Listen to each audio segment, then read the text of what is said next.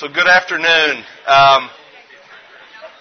For how many of you guys, this is the first event that you're attending at this conference? Almost everybody. All right. Well, here's what I'd like to pray a little differently than I would probably. Could we just stand together? And as we stand, let's just give ourselves to the Holy Spirit this weekend. All right? It's a good way to start. So, Father, we just come before you right now, Lord. Father, you drew us here. Father, we believe that you have a word for us. Father, I just lift up each and every person that's in this room right now, including myself. And Lord, we just say to you, God, right now, Lord, we give you our bodies. Lord, we present them as living sacrifices. And specifically, Lord, we want to give you our ears. We want to give you our ears to hear your word, God, and we just dedicate ourselves to listen to that. We give you our eyes, God, that you would just, Lord, fill them with just a vision for your majesty and your glory. And Father, for the things that you're going to call us to do to see your glory fill the earth as the waters cover the sea. Father, we give you our hearts, Lord. We give you the innermost parts of us, God, that, Father, you would just create a fire in us, Lord, for you and a passion for you and the people that you love so deeply in our generation. And, Father, of course, we give you our hands and our feet.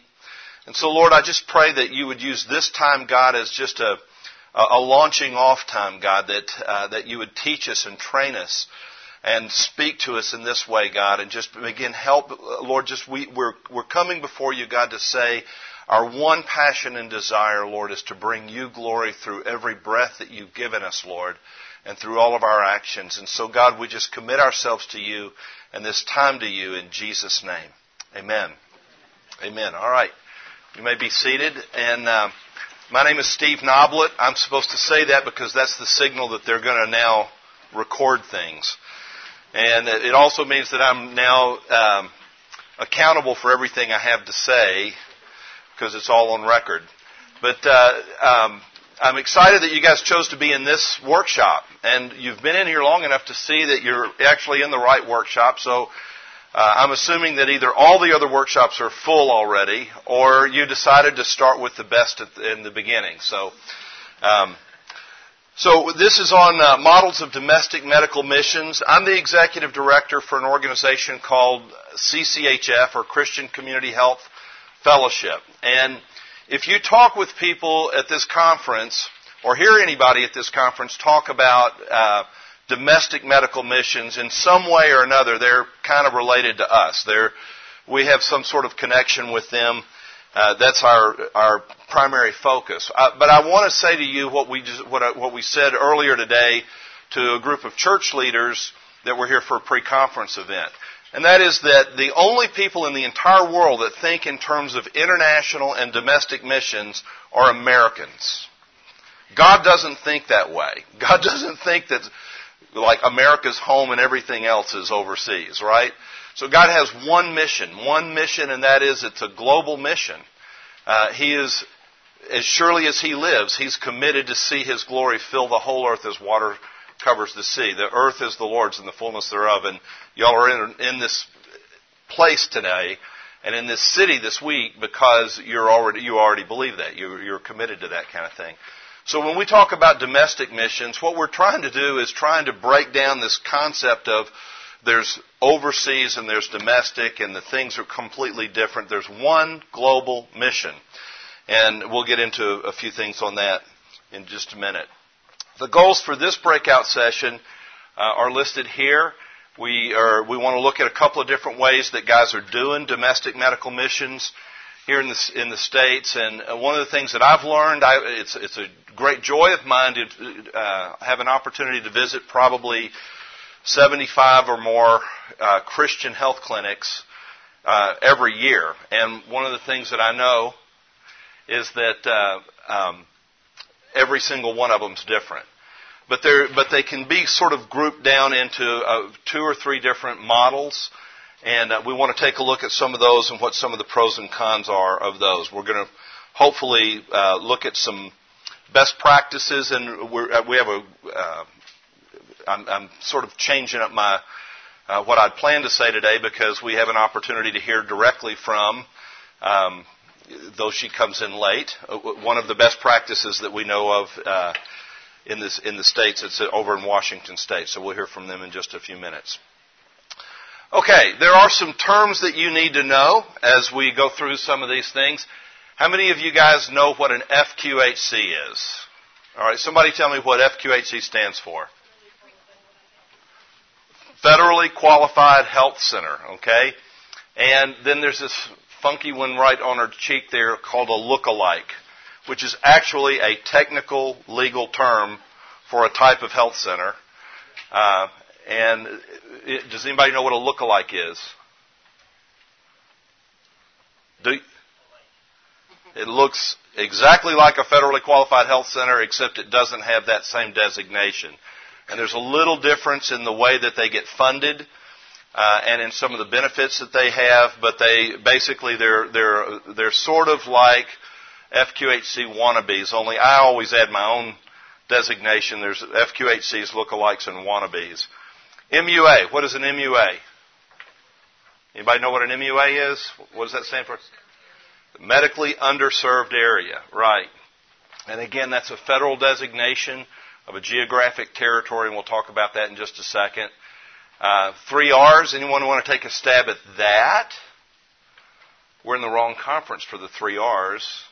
So 3 R's are principles of Christian community development, and it's there are 3 R's. You hear a lot of. There's a group called Christian Community Development Association, CCDA, and we do a lot of things with them because they're very involved with the type of work that we do. We're sort of the medical end of them. We're sort of the community development end of GMHC or CMDA and some of those groups. But the 3 R's are principles that we really believe are biblical for Christian community development, and they deal with relocation, which is a common missionary concept that never gets applied to domestic because we really like our nice homes in the suburbs. But relocation, redistribution, which is a very, what does that mean? It means we're all communists, right? Redistribution. It means that somehow or another there has to be a flow of resources that's at least equal. You can't have a flow of resources from impoverished communities to communities of resource. We need to get resources back into under-resourced communities. And then reconciliation, which is the most important R, and really the number 1 R, which means that nothing real or lasting happens unless reconciliation is at the heart of it. And reconciliation has to happen first and foremost between an individual and God, right? But as that happens, it begins to happen laterally as well between individuals and one another. And then reconciliation, I believe, has to happen within systems. Jesus taught us to pray a certain way, didn't he? He said, I want you to pray this way, thy kingdom come, thy will be done on earth as it is in heaven. And when he did that, he was basically saying God is not a God of double standards. God doesn't have one standard that's acceptable for heaven and a whole other lower standard that's acceptable for the earth. It's good enough down here. Jesus said, God's heart, and this is how I want you to pray, is that God's will be done on earth as it is in heaven. So if I look at systems, if I look at the way I treat my wife, if it's not going to fly in heaven, it's not going to fly in my home. I have to reconcile the difference there, right? So the same thing's true in the way that we treat patients. It's the same thing's true in the way that, in the principles and the values that we see in the medical system that belongs to us here in the United States, and that we're called as ambassadors into that system. So those are all important things. And of course, CCHF stands for Christian Community Health Fellowship, which is a subversive group of kingdom radicals that are committed to swim against the stream, live sacrificially in order to see Jesus expressed through health care, and follow him anywhere and everywhere at the cost of our own lives if necessary. So why domestic medical missions? Well, I won't spend a lot of time on this, but this is a map of medically underserved areas in the United States. And if there's color on that map, if you can't see it very clearly, if there's color on that map, that has been recognized by the Department of Health and Human Services as a medically underserved area. And what you're seeing there really is just where the entire county is medically underserved. In every major city, even if you're, like parts of Chicago and things like that, may not have color on them here, but in every major city, there are pockets that are considered and determined to be medically underserved. So a medically underserved area is an area that is defined by too many poor people, too many old people, too high an infant mortality rate, and not enough physicians, or not enough health providers, not enough people that can write a prescription. So those are medically underserved areas. There's a whole bunch of those around the country. We'll get to that in just a second. This is a map of health professional shortage areas. Again, these are areas that have been studied and identified and recognized by the Department of Health and Human Services as being health professional shortage areas. And a health professional shortage area is an area where there is less than one physician for every 2,000 people, less than one primary care physician for every 2,000 adults. Okay, so how many of you guys are in practice now? Okay, so a bunch of you, right? And how realistically can you handle 2,000 people and be a medical home to those people? I mean, most doctors that I talk to say realistically to provide really quality care, especially for people with complex problems, maybe 1,000 to 1,200 people roughly.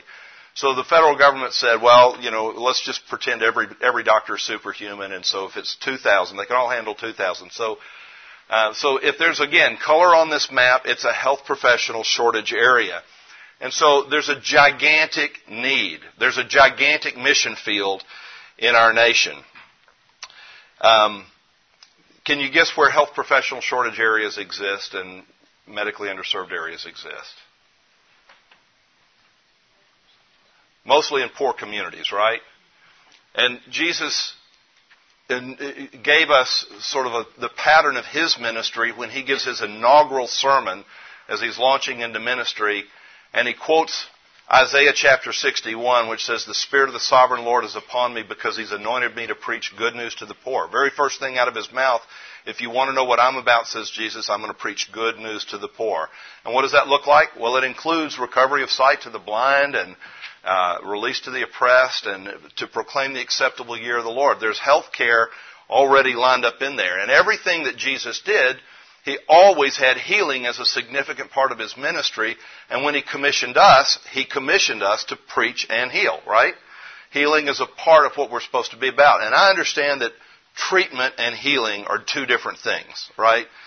But I had cancer back in the early 90s, and a mentor of mine knew that I was reading every faith book I could get my hands on and all the Kenneth Hagin stuff and putting them on my heads and rubbing them in oil, everything I can do, And my spiritual mentor came to me, a father in the faith, and he just said, anyone that's on the side of healing is on the side of God. Do what the doctors tell you to do.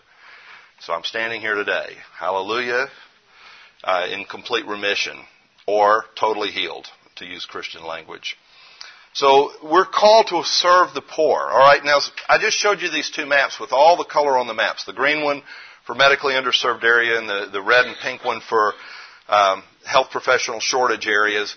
There are 17,000 medically underserved areas in the United States. 17,000. 96 million Americans live in medically underserved areas. 96 million. These are from the George Washington University School of Public Health figures. 53 million of those people are chronically uninsured. Another 25 million are underinsured. So they've got insurance, but they can't afford to go to the doctor. And these are the people that are competing for too few doctors in their area. So there's this gigantic need in our nation, and especially in these medically underserved and HPSA shortage areas. Johns Hopkins School of Public Health did a study and released a study back in 2006 on spirituality and religiosity and health and healthcare. Has anyone here ever read that study or seen a presentation on that study? If you want it, and you'll send me an email, I'll send you a PowerPoint copy of this study. It's fascinating. So this is Johns Hopkins. This is not Cedarville University. It's not a Christian school. And these are just some highlights of this, all right? 58% of the people that they surveyed said that religion was important to them. Okay, that's all, just 58%. 94% of the same people surveyed said that spiritual health and physical health are equally important. So there's a gap there, right? 76% of the same group of people said that when they're in pain or when they're sick, they pray. So these are not religious people, okay? 72% said, I really think that my physician should talk to me about faith and my spiritual health. 72% of people surveyed when only 58% considered themselves religious. There are people, the people that you see, patients in our nation, we're not talking about people in India or Africa that are just desperate for everything. We're talking about people in the United States. They want you to talk to them about spiritual issues. They understand that spiritual health is related to physical health. The Gallup poll people put out a survey every year, and every year it's the same. They get the same answers on the most trusted people that we come in contact with in our lives every day. Okay, and the top 5 most trusted people in their and this is across the board. Every year, 4 of the top 5 are medical professionals. Anyone want to take a guess who number 1 is? It's your nurse. Nurses are the most trusted. Okay. Physicians number 2. Pharmacists number 3. Usually an accountant is number 4. And then the dentist. Which I'm just really impressed they made it in the top 15, actually. Because they always tell me it's not going to hurt. But so where's pastor? Where's pastor in that list? It's usually somewhere around number 10 or 12, just above or just below policeman. Congressman is like number 20 on the list, okay? So there's a bridge of trust. There's a huge need. I'm painting this picture for you that there's a harvest that is ripe to be had among the most responsive, hungriest people who have needs that the church is not reaching, and you guys have that opportunity. So what's working in closed countries needs to happen in our inner cities and our rural communities here in America. And Jesus said this, you'll receive power when the Holy Spirit comes on you and be my witnesses in Jerusalem and Judea and Samaria and the uttermost parts of the earth. It doesn't say or, and it doesn't say then. So again, we need to be thinking about missions where we live. And I could go on and on and on about this, but I want to get to this here. So there's a lot of people. In fact, we're really beginning to see over the last 4 or 5 years what we are deeming the early stages of a movement of God's people who are choosing daily to bring healing to marginalized people, vulnerable communities in the United States, all across the country. And I want to share some of the models of what's going on here. So we're going to focus on really 2 models. Most of the 300 or so clinics around the country that are distinctively Christian in their mission and that are focused on caring for the poor fall into really one of 2 categories. Of the 300 or so that we know about, probably 290 of them are either one or the other of these 2 categories. So there's a few other ways to skin the cat, and you guys are smart, creative people that are well educated, and you have the Holy Spirit. Between those 2 things, I know that God's going to use you to figure out what needs to happen in your community, but most of the time you're going to fall into one of these 2 categories. The first one is what we call free clinics. And they're the most common. There are more free clinics out there than there are anything else in the sort of Christian community doing health care. Of the 300 or so that we know about around the country, there's probably 240 of those are free clinics or charitable clinics. And when we talk about free clinics, maybe a great question to ask would be, why Wait a minute, I've gone somehow or another. The timing on this thing is...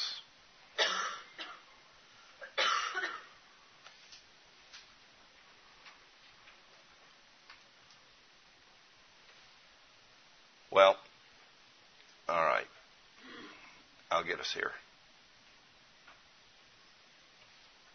There we go. All right, first question. Why free? Most free clinics exist as free clinics for one of two reasons. Either they have a personal conviction that health care should be free, and so they just have this negative idea that anyone should be charged for health care should be free, and therefore they want it to be free.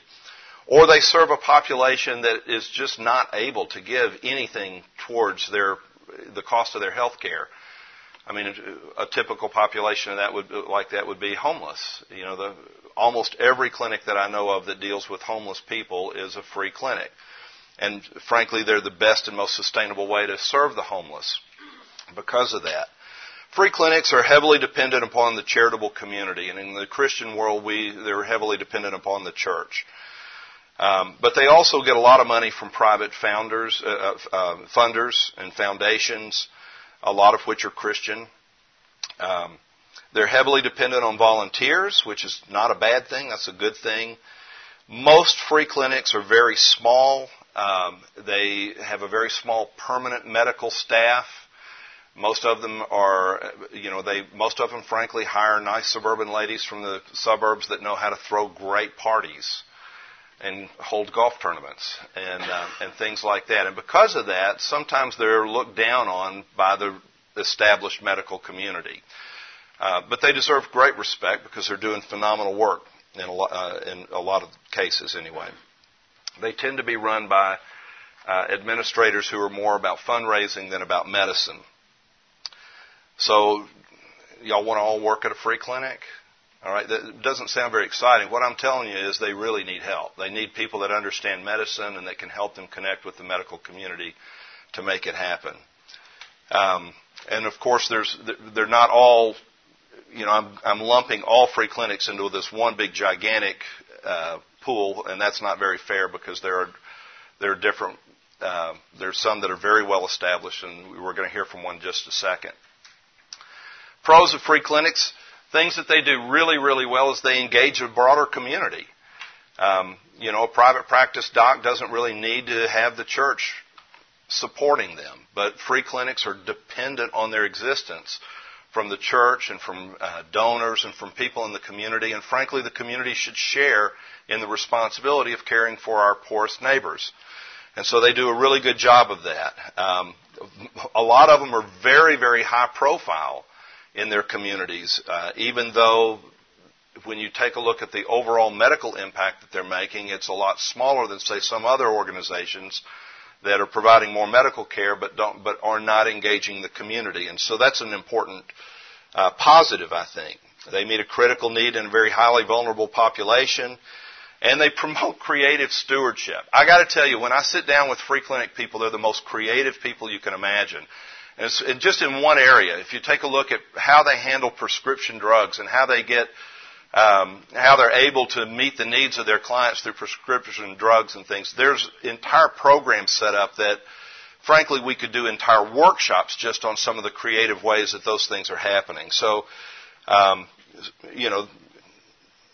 there's not a real good manual to follow, and they're just having to make it work in each of their communities.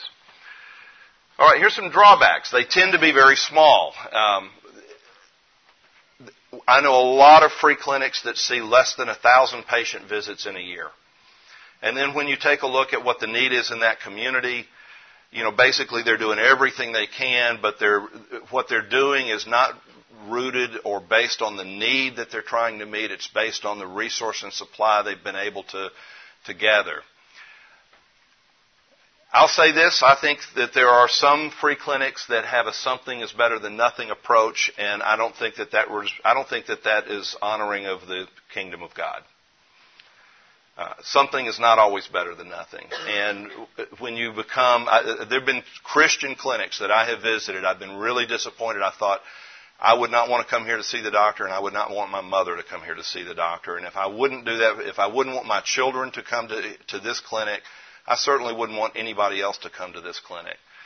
And so there are some clinics out there that, frankly, they need to just beef it up. They need to get a vision. They need to do something to stop promoting a two-tier health system. This is a frightening statistic. 50% of free clinics stop being Christian within 5 years. And the reason why is because they get desperate for funds, and they end up taking private funds that put restrictions on what they can do in the area of faith. Now,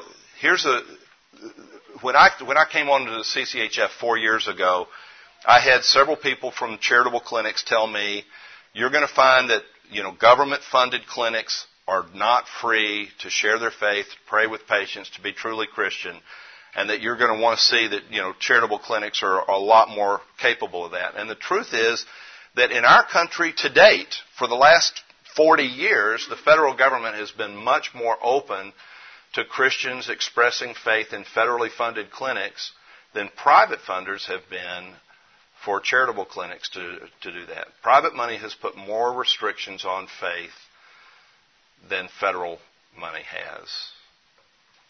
It could change tomorrow. It would be a surprise, but it could change tomorrow. And then there's a stigma associated with free health care. There are studies that show that people that receive free health care are not as compliant. Patients are not as compliant as patients that have to pay a little something for it. Free clinics, because of just because of the need that they have, that they meet, and because they're heavily dependent on volunteers, don't always have almost never have the same doctor seeing the same patient on a regular basis. And so they tend to be, there tends to be a lack in continuity of care, and they tend to only be acute care. So that's not, again, the case in all of them, but quite a few of them are like that. And then, like we said, patient compliance is oftentimes lower. So there's a trend among free clinics to move away from being free and to begin to charge patients a little something or require something from them. And that creates its own set of problems. I was talking with a brother here that's a physician, and he's like, we take Medicaid patients and then we see poor patients, and if I bill them differently, then in the Medicaid audit it's causing a problem for me. How do we overcome that problem? And my short answer to him was, let me introduce you to somebody that might know the answer to that, because I don't. But so charitable clinics that charge for care have their own set of issues that they have to deal with, but that seems to be a movement. In fact, a lot of the free clinic associations around the country are changing their name to charitable clinic associations in order to be able to sort of embrace the move that's going on there. But very similar to free clinics, they're largely funded by donations. I've seen clinics that ask patients for as much as $65 a visit, as little as $10. Most of them will see a patient. I mean, you can't see a patient for $65 a visit. It's not really. You can't do that. So it still has to be supported by the community or by the church. I don't know why, but charitable clinics, I don't know, but one or two really large free clinics in the United States. There's a few. Not very many, though. And when I say really large, I'm saying people that are seeing more than 20,000 patient visits annually. But among charitable clinics, people that are almost free or severely discounted, there's quite a few, actually, that are seeing 25 to 30,000 patient visits annually.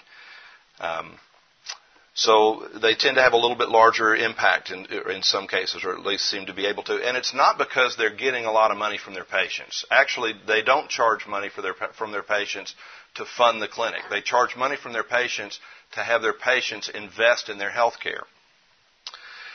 And a lot of them have moved from acute care to chronic care and managed care. Now, I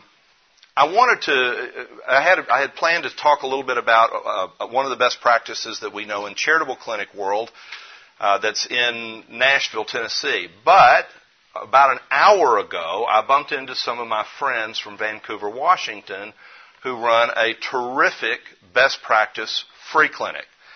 And Diane, would you mind sharing just a little bit about New Heights Clinic, maybe how y'all got started and how you guys, y'all have been around for a long time, all right? You're well established. You're not acute care only. You have an established medical staff. You've overcome a lot of the drawbacks that a lot of free clinics that I've outlined have. I'd like for you to share just a little bit about that, if you would. This is Diane Dunlap from Vancouver, Washington. Yeah. Or, there you go. Okay. Hi. So I just found out about this a few minutes ago. But I'm going to try to summarize a little bit about what Steve was just telling you. New Heights Clinic started about 15 years ago, and Dr. Steve Baker is our medical director. He was finishing residency in Olympia, and really he and his wife wanted to go overseas to be a missionary doctor and nurse overseas. But needed to get rid of some debt, which you probably all can relate to, and he called our pastor. And the church that I happen to go to and am privileged to be a part of, their mission statement is to make more and better disciples. And their method for doing that is to love people in a language they can understand. And healthcare is a language people can understand. So when Dr. Baker approached the pastor and the elder staff there and said, hey, could we just try something, a little domestic clinic, the staff was very excited about the idea. Our pastor and elders also believe that our budget should reflect our mission statement. So we should see a fairly large portion of our budget going to mission outreach. So they knew that to start a medical clinic, and the other thing we did is a little bit of community research to see that there was already in the community an acute care walk-in clinic that had been started. So, and Dr. Baker's medical practice is family medicine, so his bent is towards primary care.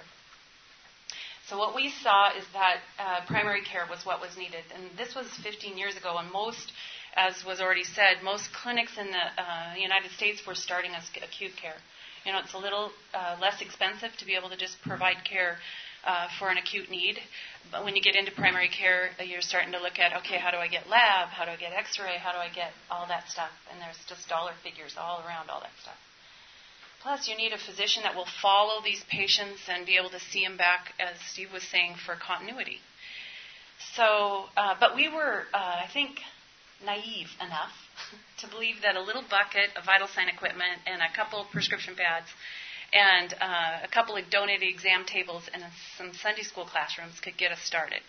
And what we realized is that people were so desperate for medical care that they were really willing to come and be seen in that area, in that context. So over a period of about 5 years, we gradually moved into another site, which the church was growing at that time also, and they had built us some small exam rooms in an office building right next door to the church.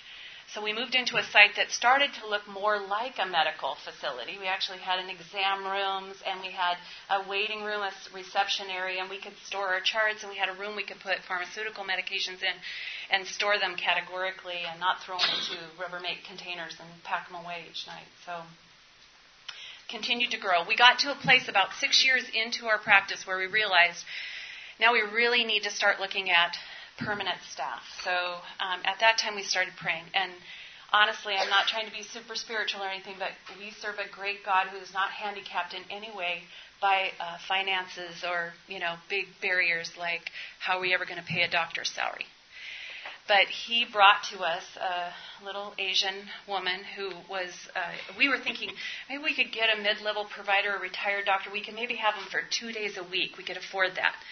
He brought us a woman whose specialty is internal medicine, and she had her whole life wanted to go back to China to serve, but that door just never had opened. So she came to us originally and said, I'd like to come and work at your clinic. Would you let me come? And are you kidding? Of course we can. By this time, we had acquired a full building, a house, and we had a bunch of volunteers renovating the house and turning it into our full-time clinic. Dr. Elaine went out to find a job, and nobody wanted her part-time, which was what her idea was. She came back and presented to us what it would cost to support her. It was amazing what she was willing to live on. And so we brought on a full-time doctor. And we moved into a house that we could have full-time, a full-time clinic in. Our desire is to be a place that people can serve. So our desire is many people that we can bring in to serve in Christ's name we want to do. So if we can take a job and divide it up into 4 and have 4 people come and serve, we want to do that. But our clinic is run by 6 paid staff members. This year we added a fellow, Dr. Jennifer Gilbert, and so our second doctor on staff. I have an assistant. I'm the clinic manager. We have 2 directors, a dental director and a medical director who are part-time, and 206 volunteers that make this work. So we're blessed with people from a wide range of skill levels in healthcare, and they come to us, and we use volunteers to schedule all of our patients. They are all the receptionists for the clinic. We have volunteers that run our echoes and do our EKGs, and the hospital has supported us with lab work, and all of this is a miracle because none of us get any credit for making it happen. Really, we've seen God do an amazing job of pulling together our clinic. The other neat thing about our clinic is we want to be a place for training. So we have a huge desire to have young students in healthcare. We have 5 nursing schools that feed students into us. We have a local medical school, Oregon Health Sciences, that feeds students into us. Plus, we have a program called Summer Medical Institute, where students come from anywhere in the country and can come and serve for an internship during the summer, or actually, for that matter now, year-round 4-week internship. So we desire to be influencing healthcare, and if these people go out and now they're serving in hospitals, but understand again how they could bring their faith into and integrate it with their service in whatever place they are, that's what we want to see happen. I'll shut up. Hey, thank you. Y'all thank her, please. Not bad for totally impromptu, walking in, being introduced to speak. So I've visited New Heights, and I'm going to tell you, I have mad respect for these guys. This is what a best practice in free clinic looks like. So permanent staff, the thing about it is they start small, and I don't want to discourage anybody from starting a free clinic, and I don't want to discourage anybody from helping in a free clinic.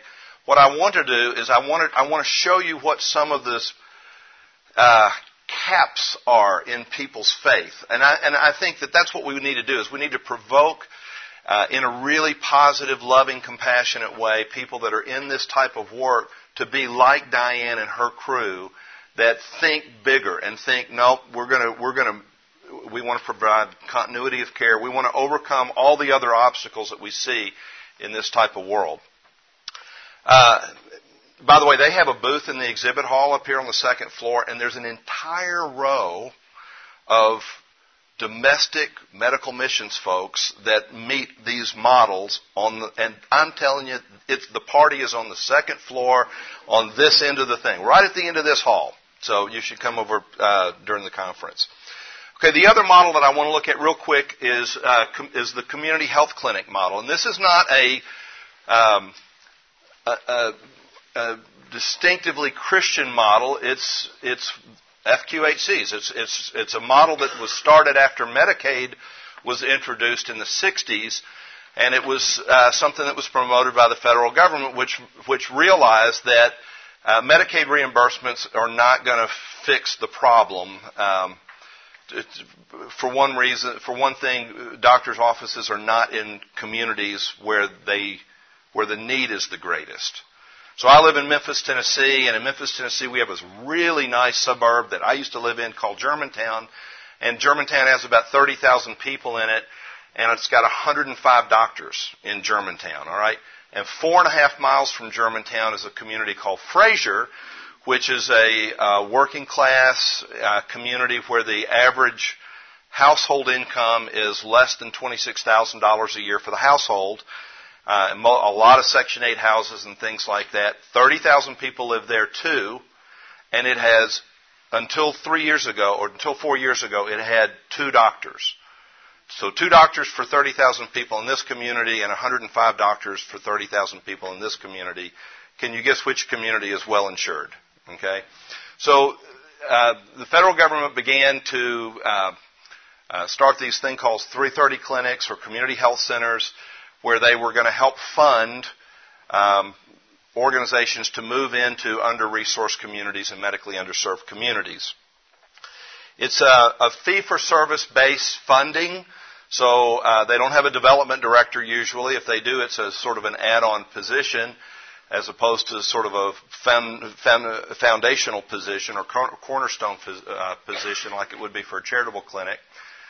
So basically the doctor goes in every day, and as many patients as he sees, somebody's going to pay somebody for seeing those patients. A lot of them are Medicaid, but some of them are private insurance and that kind of thing. They have to look at a mix of payers. So with community health clinics, they see basically 3 types of patients. They see patients that are on Medicaid. They see patients that are on have private insurance. That's usually their smallest percentage. And then they see patients that are politely called self-pay or no-pay, uninsured patients. And so they have to look at, it's a rob Peter to pay Paul system, where if they can get enhanced Medicaid reimbursements, they can get enough money to see the Medicaid patients, and if they see 5 Medicaid patients, they can afford to see 2 uninsured patients as well. So they look at payer mix a lot. Community health clinics are by definition required to provide a breadth of services like dental and behavioral health and other specialties and things like that. They can do it contractually. It doesn't all have to be something that they do directly. And then these are what FQHCs or lookalikes are called. They're called community health centers. So here's what it takes to be a community health center. You must be located in a medically underserved area and a health professional shortage area. I mean, the physical address has to be in that. You must have limited service overlap with other community health centers. So if you wanted to start a community health center in your town and there were 4 FQHCs and they all had overlapping circles, you're probably not going to be approved. Unless you are reaching into an unusual service population, a medically underserved population, like a group of refugees that have language barriers for the other things. They must be a nonprofit, and it must be governed by a board with 51% of the board being patients or people who live in the service area. And so all of a sudden, every Christian in the room goes, that's the rub, isn't it? The government wants us to turn our governance over to a bunch of non-Christians. Actually, there's nothing in there that says you can't require every one of the people on your board to sign a statement of faith. In fact, one of the best practice clinics that I want to talk about in just a second is Lawndale Christian Health Center in Chicago, and they require that their board be made up, a certain percentage of their board be made up of members of Lawndale Community Church. But it's a community church. So you can put stipulations on that. You can make the requirements stronger. You can't make them less strong than the government wants you to. There's accounting requirements that, frankly, are just best practice accounting requirements. We've talked about breadth of services. And the application process is very competitive. So they'll put out once a year, the federal government will put out sometimes it's not even once a year. They'll put out an RFP for applications to become an FQHC, and there'll be 1,200 people apply for 150 positions. And so they weight the applications, and they score those applications and then decide who's going to get it and who doesn't. Here's the advantages of this type of model of a clinic, is that you get enhanced Medicaid reimbursement rates. Instead of getting paid $35 to $60 for a Medicaid patient. So to seeing a Medicaid patient, if you're a private practice doc, you'll get paid somewhere between $135 and $160, depending on your state and what you negotiate with them. So it makes it sustainable. You can actually run a business at the rates that they give you. You get 340B drug pricing, which basically means that you can buy pharmaceutical products for the same price that the VA does. So those two things you get whether you're a federally qualified health center or a lookalike. And I'll tell you the difference in just a second. That's funky. So I didn't do that on my computer here. So FTCA coverage. I don't know if y'all know what FTCA coverage is, but it's basically the coverage that the federal government gives to providers that work in these community health centers so that you don't have to, I don't want to say this is maybe not exactly accurate, but it eliminates the need for malpractice insurance. Okay? All of a sudden, OB is doable. And then the big thing is you get a big pot of money every year through an annual grant. So a typical community health center will get $625,000 to $675,000 for their site to use to help them underwrite the cost of providing care to uninsured people and to expand breadth of services. So the big question is, what are you afraid of with this? And as Christians, the big question is, if we're federally funded, can we really be Christian? Can we pray with our patients? What about sharing our faith? Can we hire Christians? Can we discriminate in that way? And the answer is no, you cannot discriminate in hiring on the basis of faith. But you can on the basis of skill set. And if spiritual care is a part of your mission, you can ask your people applying for the job, how are you going to personally handle spiritual care? And if they don't give you the answer that you like or that fits with the culture of your organization, you can hire somebody that does give you the right answer. So there's ways around this. And I'm telling you, right now there's about between 50 and 60 distinctively Christian federally qualified health centers around the country. Now, I don't know how much money there is in Washington. I don't think there's much, and it doesn't look like it's going to be flowing like we were led to believe about a year and a half ago for this kind of thing. But I don't think Christians should be afraid of this model. It's not going to always be the best model for what you have. Okay? So what are the boundaries? Well, the boundaries are you cannot proselytize. Well, I thought you said we could share our faith. You can share your faith. You can't proselytize. You have to understand what the government's definition of proselytize is. Proselytize means you cannot require someone to sit through a gospel presentation before they see a doctor. That seeing a doctor and providing care to them is conditioned on whether or not they convert to your religion. That's proselytization. But you can share your faith. My wife works for an FQHC as an HIV case manager under a Ryan White grant. So she's like federally funded twice, right? She's never seen a patient she didn't pray for every single time. She has about 120 patients in her caseload. She's led 18 of them to Christ in the last 12 to 18 months. And these are people that are never going to shadow the door of a church. And she's staying in the boundaries. So there's a way around all this stuff. Let me jump to the end of this real quick, and then encourage you to drop by later for questions. Okay. As you are trying to figure out what you should do in your community, the first question I think you need to ask is, what is your mission? I know organizations whose mission has nothing to do with caring for the poor. It has everything to do with reconnecting the church with its biblical mandate to heal our bodies and souls. Okay? And so they don't need to be an FQHC. That their mission statement, they're going to care for the poor and they're going to do all that. It's secondary for them. There's a great clinic that's probably represented here at the conference, and I won't tell you their name right now, but the mission statement of that clinic is to train physicians to bring spiritual care and to develop spiritual conversations with patients in their own exam rooms. And they use a free clinic model as a classroom to accomplish that. And they're going to be better as a free clinic than as a community health center. So you need to know what your mission is. You need to know what kind of vision you have. If your vision is, to sort of salve your conscience and do some nice things for poor people in your community, then you're not going to be a community health center. And you're probably going to be a really small free clinic. Here's the big question. Do you have a champion? You cannot start a health center without a doctor.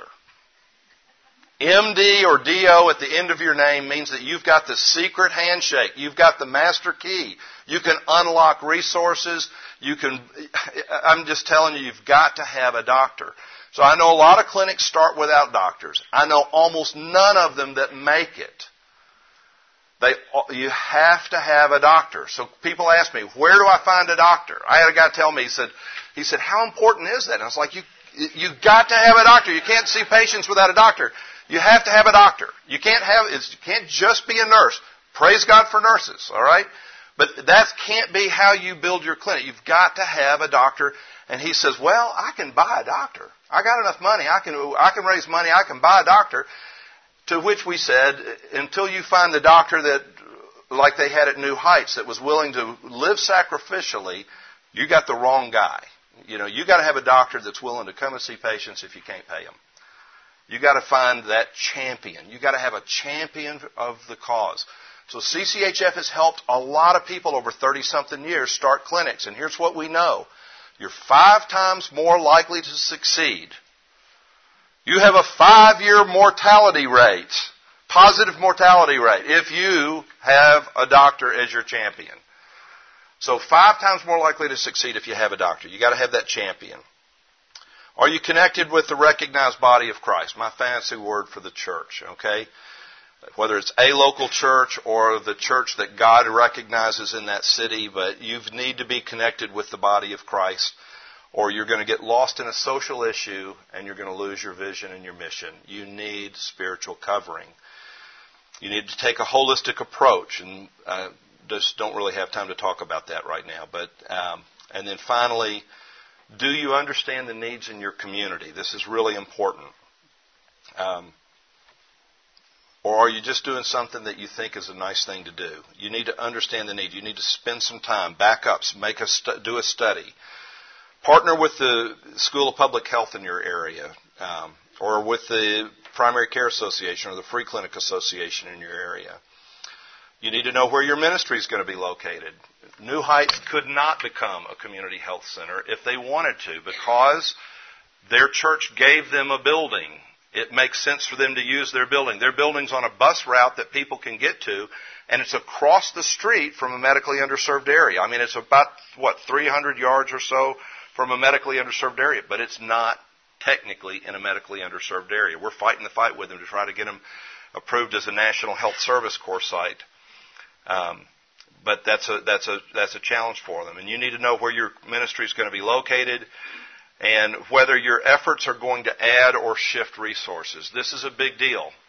So somebody asked me about a clinic that they had heard about recently. And I told them, I said, I don't know much about that clinic, but what I do know is they started across the street from a really good clinic already. And they did it because they wanted to own something. All right? Now, I don't know. Maybe that's unfair for me to say.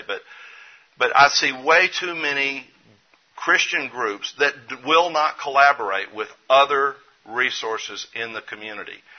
Or in Memphis, Tennessee, where I'm from, there was a really awesome, big charitable clinic. They have to raise $14 million a year. Another clinic got started. Rick Donlan's clinic was getting started, and early on as Rick Donlan's clinic was getting started, the head of the Christian clinic down the street that has to raise $14 million a year came to Rick Donlan's CEO and said, "Would y'all consider doing something besides being a charitable clinic? Because there's just not that much money in Memphis, Tennessee, which is the poorest city in the United States, by the way. There's just not that much money. And if y'all are raising money to do something at your place that's cutting our ability to raise money to continue the work we've started, you have not added resources. You've just shifted them around. So be careful and think about that. Know your strengths and weaknesses, what your gift is, and get my phone number. My email address. Yeah. You know what? I didn't put it on. I didn't put it on this, but I've got a business card I'll give you, and my booth is where the party is on the second floor, this end. So I'm sorry we went a little bit long, but I hope this was helpful. And like I said, we will be glad to help you any way we can. CCHF is a body of Christ ministry. We don't charge for anything. We connect you with people that have, like Diane, that knows the way around.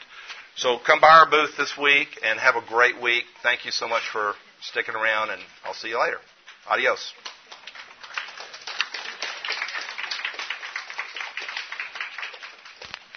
Good job, man. Hey, Bob. Good to see you, man. Well, let's grab some time. Yeah.